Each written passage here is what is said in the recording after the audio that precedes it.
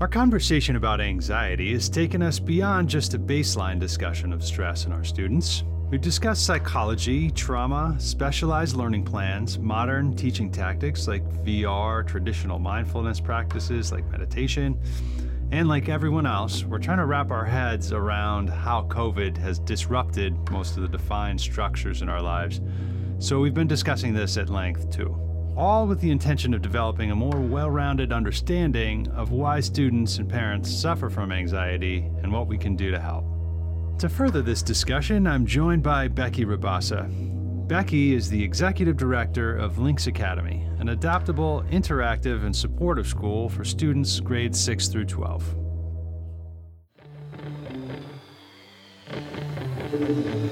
Welcome to Graduating Anxiety, the podcast that gives you an inside look into the academic challenges that students struggling with anxiety face. I'm your host, Alex Merrill.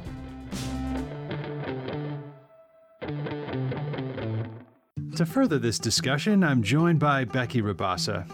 Becky is the Executive Director of Lynx Academy, an adaptable, interactive, and supportive school for students grades 6 through 12. On today's episode, we're going to discuss tactical learning solutions, dive into why there is often overlap between anxious learning and other learning disorders, and what this means in terms of treating them.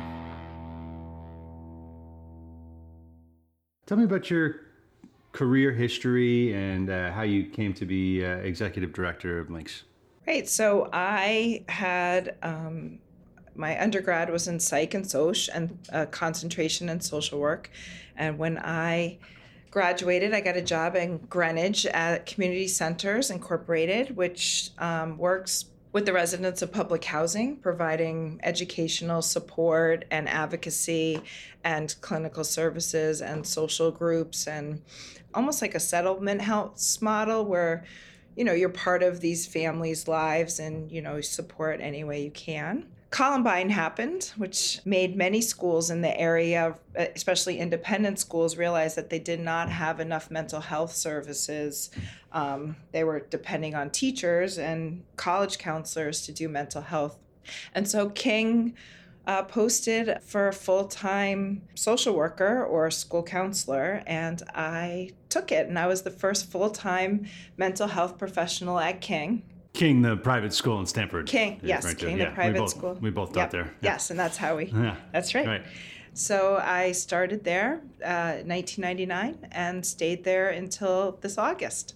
And, you know, now there's 4 counselors there, and we built a really strong program. And same thing, I decided that it was, you know, my kids had graduated and from King and are in college, and it was just time to move on. And I got this opportunity.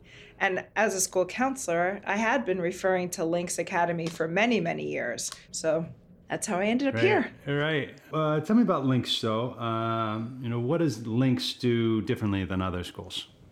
Right. So Lynx Academy offers a one-on-one educational model where we deliver a college preparatory curriculum, but at the student's individualized pace. I kind of describe it as 2 programs, but many students end up utilizing both. So let's imagine a student has to miss 4 weeks of King School, since we both worked there, because they had knee surgery. The work, you know, goes at a very quick pace, and they can't go back into the classroom with 4 weeks of makeup work and try to stay current. So if they come to Lynx, I contact the school, we partner with the school, we try to get rid of any real busy work, because the beauty of Lynx, which I really love because we've talked about it for so many years in education, but now I can see it really happening, is that we get to teach for understanding. Because teaching one-on-one, you're not worried about the other 14 kids. You don't need to move just because the other kids get it, and you don't need to stay. If you get it. Yeah. And so we'll partner with the referring school and get the makeup work, and the students will work with our teachers to get caught up as quickly as possible, and we get the pacing so that they're ready to enter the class and be current. You must see a lot of concussion cases these days. Yes. That's what I was thinking of when I heard you Yeah. talking about it. Yeah. Right. This year, not as much, right? Because there's not as many sports and there's not as many kids picking each other up and throwing each other, right? I mean, there's just no, they're not getting near each other, right? That's true. One saving grace there, right? Yeah. Yeah. And then the other piece that we can do, because we're NEASC accredited, is that we can give credit. So if a student maybe can't make up work fast enough, or we actually have students that move into the area that are from other independent schools and they, miss the admission cycle, so they'll come to Lynx and finish the year. Or sometimes kids find themselves for disciplinary reasons or for, a variety of health reasons, not being able to finish the year. And so we're able to provide courses for credit and provide a transcript. That's good. That's important.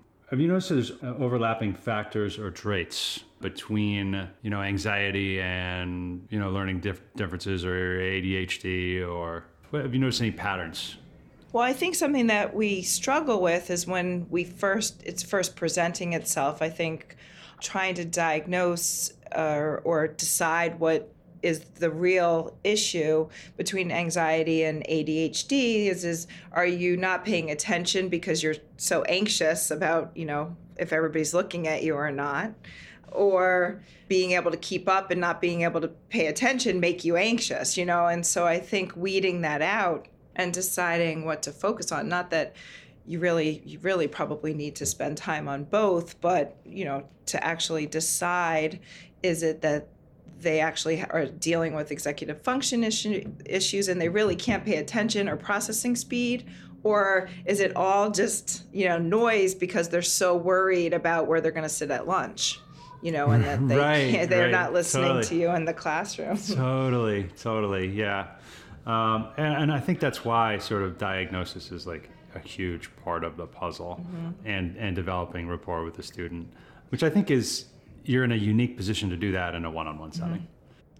Absolutely. I think that the connection between the teachers and the students is amazing. And people ask me a lot during intake, well, we do have teachers who have special ed backgrounds, and many of our teachers have been trained as EF coaches, but one-on-one working, you have to do EF coaching, right? Because you can't hide in the back. Right. The kids know the tricks. I knew the tricks, get your homework out. Okay, I'm still looking for it. And then, I'm sure you have it. It's fine. And then you move on and nobody really holds you accountable, and you can get away with that for a while. But one-on-one, just the natural accountability of, well, how long do you think is going to take you? How long did it actually take you? Where is it? How come it didn't upload? Okay, let's do it now. And they get to work and see. Some of our teachers are very good at starting homework at the end because we have hour-long sessions.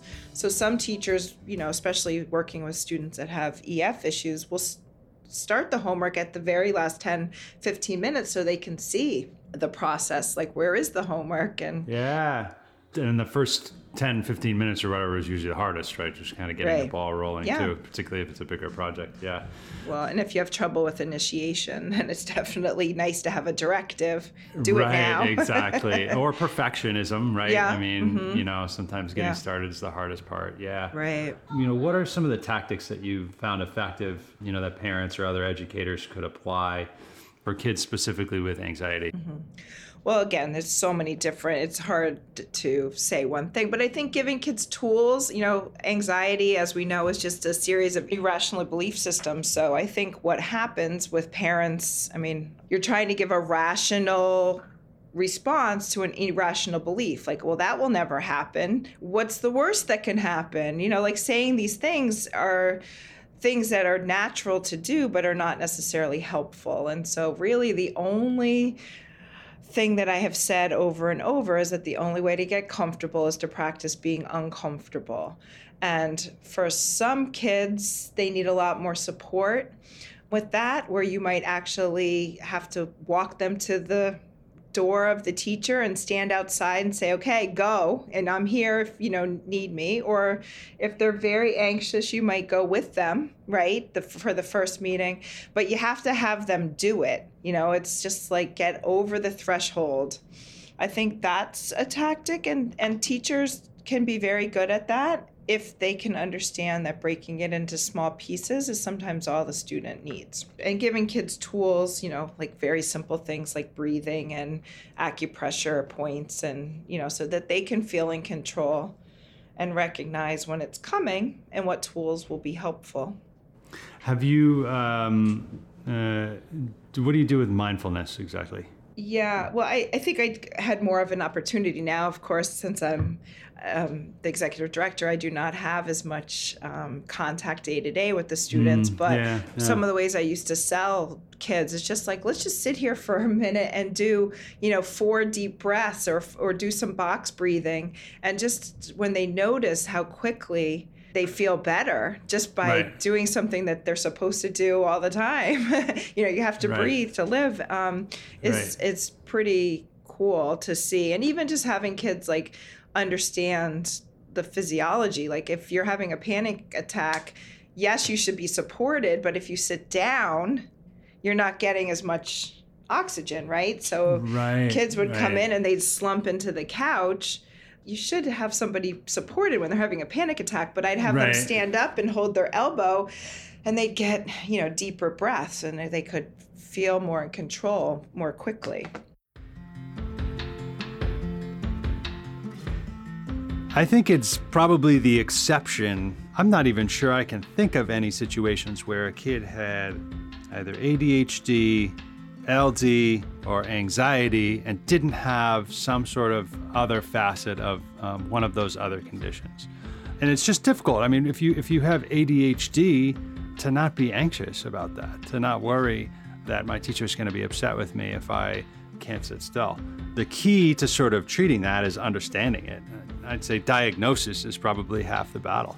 The first, session or 2 or even 3 sometimes are primarily diagnosis, figuring out what is troubling the kid.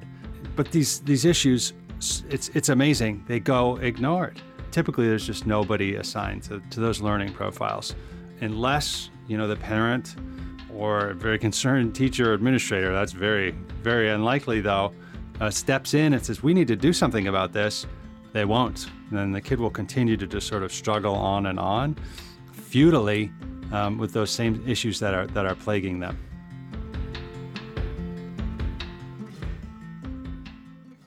What are some tactics that you have taken to combat, anxiety during the pandemic? What has been successful for you? For me personally, or helping the students?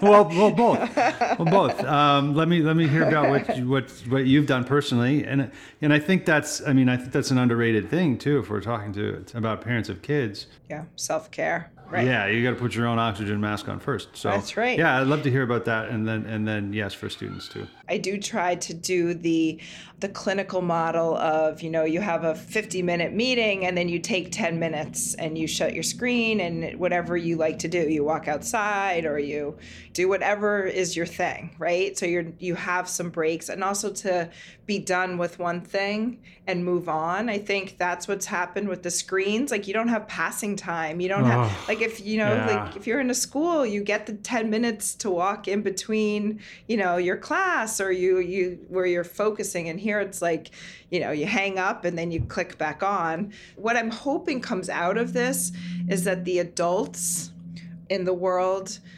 understand work balance a little bit better, that you can do your job and be home and find time for exercise. And, hopefully as we have a full return to school, everybody will take a breath and realize that although important, I surely would not say that, liberal arts education is not important. I think there's excellent pieces about it, but content and getting through things are not as important as really enjoying life, because we don't know when it will change.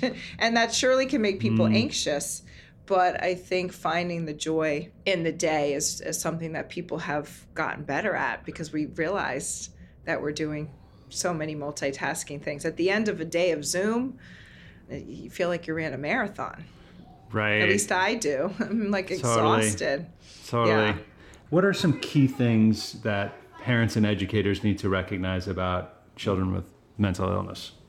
I think it depends on the situation, obviously, so it's hard to speak in too much detail, but I think also self-care for parents. I think a lot of times when our kids struggle with whatever it is happening, we try to fix it, or that we feel guilty that somehow we did something wrong. Absolutely. And that caused it. And, Totally, yeah.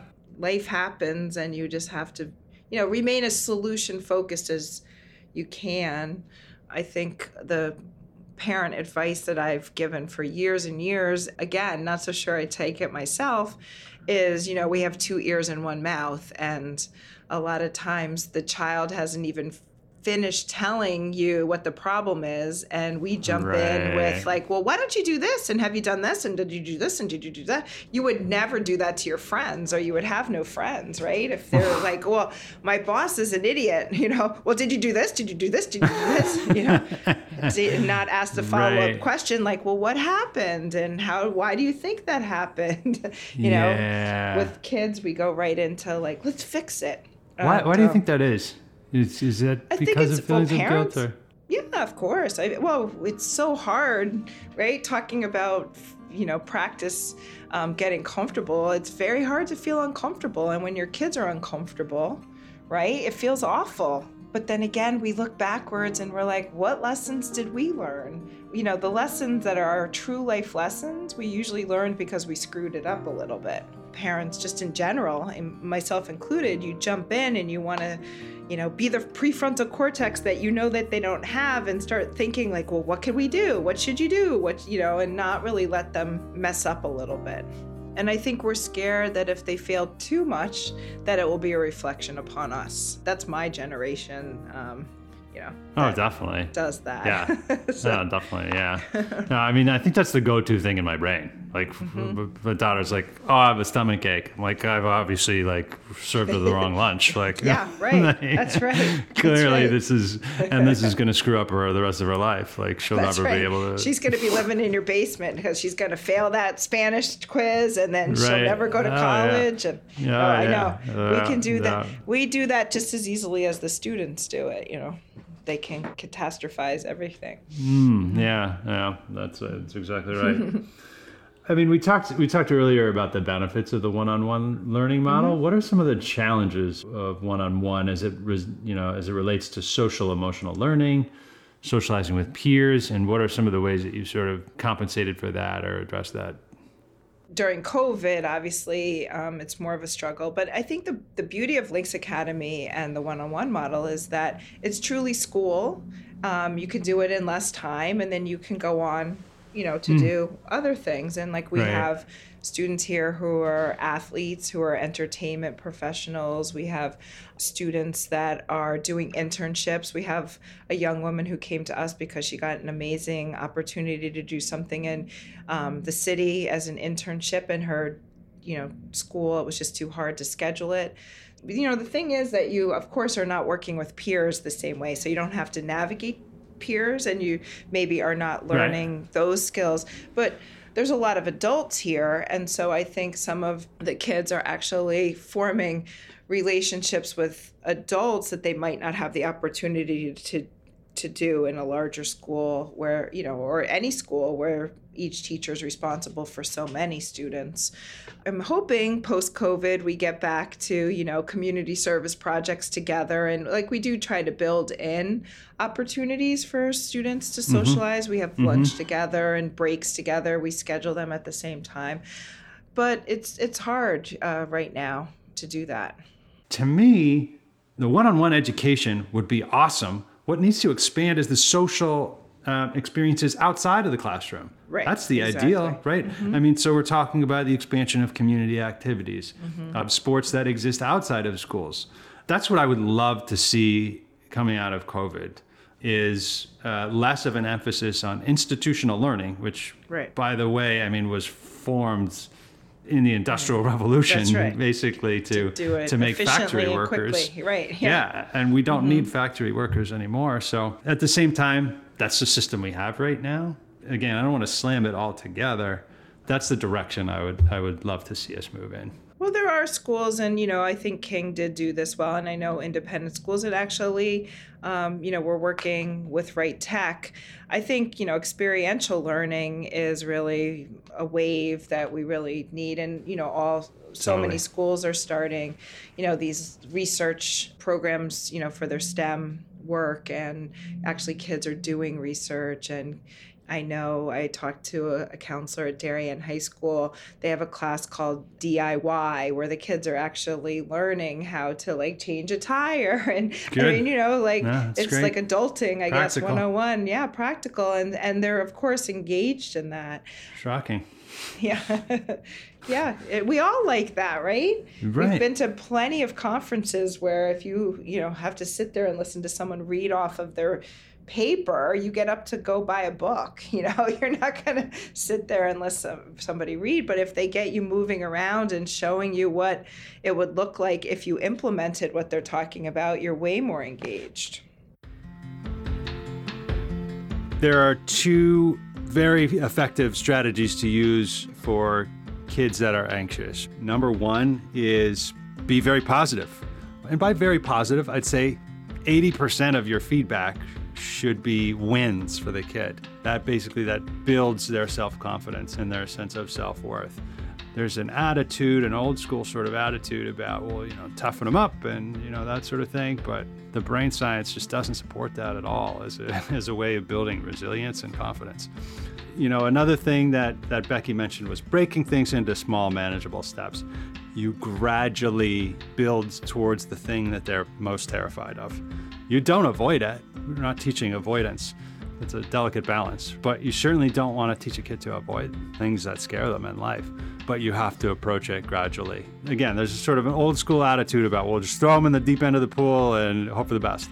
The sink or swim generally results in sink. So that gradual exposure and positive self-worth, the results are pretty stunning. Personality changing. It's magical to see. Let's talk about the pandemic and, how has it changed what you do? Well, the thing is that obviously the world kind of shut down in March, and so I was teaching still and had to teach remotely. But now I'm at Lynx. I think what we're finding through the intake is that a lot of kids that were pretty strong students just did not do well.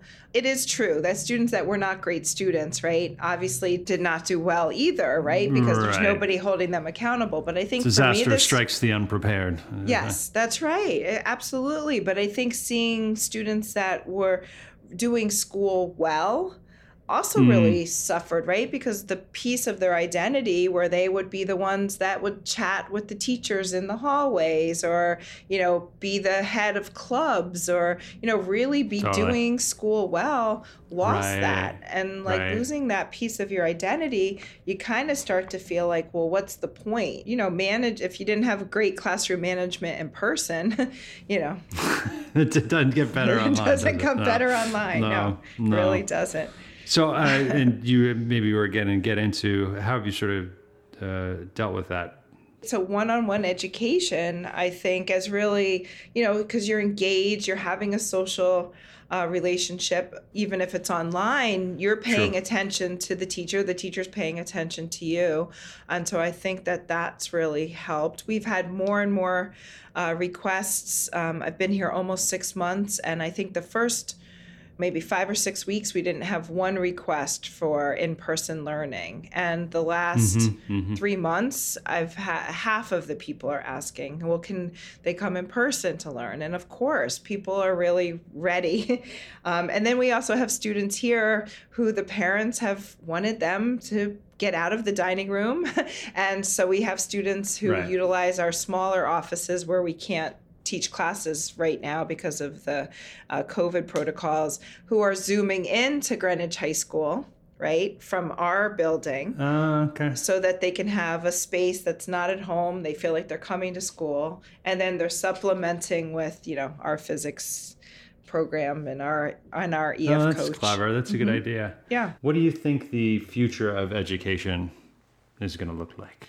Well, I hope people still gather. I don't know if they need to gather from 8 to 4 every day. Like you were saying, I mean, are there ways to do it differently? I have been a big proponent for many years. If we're a college preparatory program, why don't we do what colleges do, right? Where you only meet 3 50-minute classes a week, or you meet, 2.5 hours once a week, and then you find ways to apply that learning, and, Totally. you do labs in real life, or you do community service, or you code so you can create the next cool virtual learning space, but Totally. Well, I think that's a brilliant idea, really, with evolving towards a more college format for high schools in particular, because that addresses kind of one of, I would say, the biggest hiccups in the system right now, which is that transition from high school to college.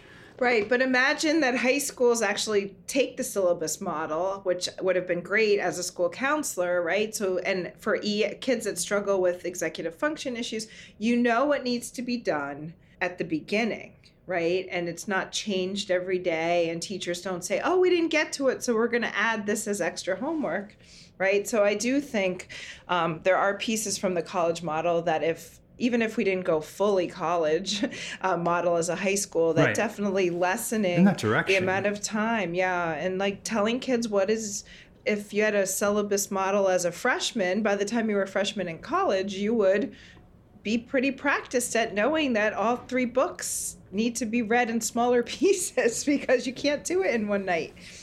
Like, of course, right? Yeah. Right. Well, Skill development. And I mean, what's the hardest age to be in our society? To me, it's like 17, 18, right? It's that brink between like childhood and adulthood. I don't disagree with you. I think it's very hard to be 17 or 18 in a transition, but we could argue that it's, at least they're going to something that somewhat resembles what they know. True. Yeah. 22, Yeah. You don't have a college to go to anymore. And if you are doing graduate school, That's pretty you're tough, paying too. for it yourself usually. And, but I That's think, true. I do think the more skills that we can, I think a lot of times we say college preparatory, and we really need to think about what that means. And, for us at Lynx, it means making sure that you understand the skills of each discipline that will be expected of you, like supporting a thesis and, understanding historical significance. But the content is a little bit less important in one-on-one, right? We want students to be engaged. We just had a student who did a whole U.S. history course through the female perspective. And she was so engaged in bringing things that she was going off and spending more time on research to bring to have discussions. And they still covered all the very important things that you need to cover in U.S. history, but from a different perspective. And she was fully engaged. And this was somebody who had not been so engaged. That's perfect. Thank you very much for your time. Yeah, thank you. Thank you so much.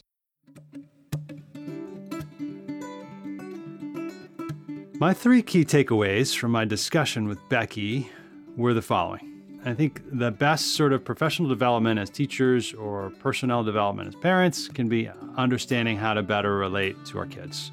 The most that I learned about my teaching was by being a student to other teachers. Teaching is 90% retention. So if you have to teach something, you remember 90% of it later. I think it's very important, and I think very possible to do this in a one-on-one setting. More difficult with teaching in classroom teaching, but you can certainly invert the classroom there as well. My next key takeaway is that kids don't need us to fix their problems. One technique that my wife and I have found helpful with our kids is to ask them, would you like me to listen, help you solve this problem? Or would you like something else? 99% of the time they say, I'd just like you to listen or just to be here. And that goes to show you what it is they need when they're sort of freaking out in those ways. They don't want you to do it for them. They don't want you to pick them up and to solve their problems. It's sort of counterintuitive, but it's what they need. Lastly, a great tactic for managing anxiety, whether in ourselves or in our children, is to break something into small, manageable steps. Particularly for kids who have executive functioning issues. For a kid who's in school refusal, you have to go to school today, which is this monumental task.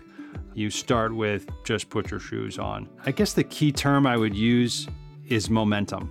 Being a sort of habitual creature, as we all are, we sort of tend to fall into patterns and routines.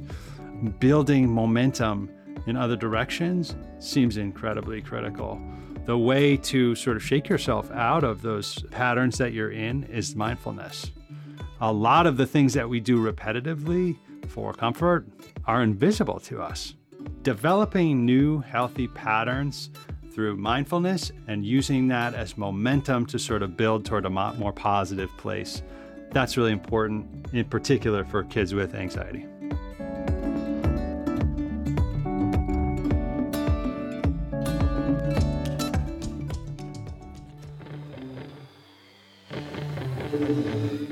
Thanks for listening to Graduating Anxiety, the podcast that helps caregivers of anxious learners overcome obstacles to find academic success and build continuously happy lives. If you liked this episode, be sure to give us a 5-star rating and review on Apple Podcasts. I'm your host, Alex Merrill. See you soon.